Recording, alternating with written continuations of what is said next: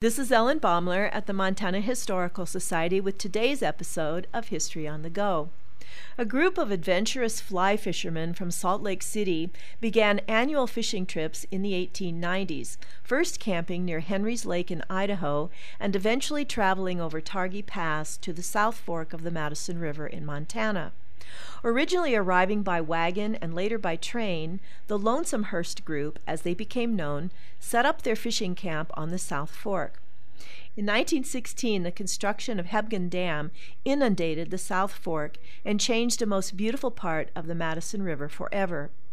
In 1919, John H. Horlick of the Lonesomehurst Group took advantage of the 1915 Term Occupancy Act, allowing for recreational residences on forest lands.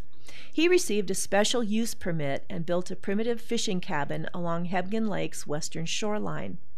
One of the oldest recreational cabins in the Gallatin National Forest, it has been held by just 3 families since its construction. Attorney Robert Mark purchased the cabin in 1931 and improved it considerably. David and Mary Bascom bought the cabin in 1956, 3 years before the 1959 earthquake caused the lake to recede 22 feet. David Bascom, under the name Milford Poltroon, was the publisher of West Yellowstone's humorous fishing tabloid called The Wretched Mess News. From primitive fishing cabin to improved summer home, the cabin, recently listed in the National Register, reflects the eclectic timelessness of a long-used and well-loved retreat. Jan Dunbar, granddaughter of the cabin's original owner, speaks eloquently of it.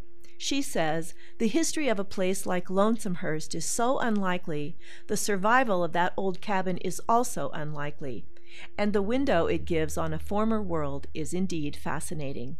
This is Ellen Baumler at the Montana Historical Society. Visit us, become a member, and show your love for Montana's heritage.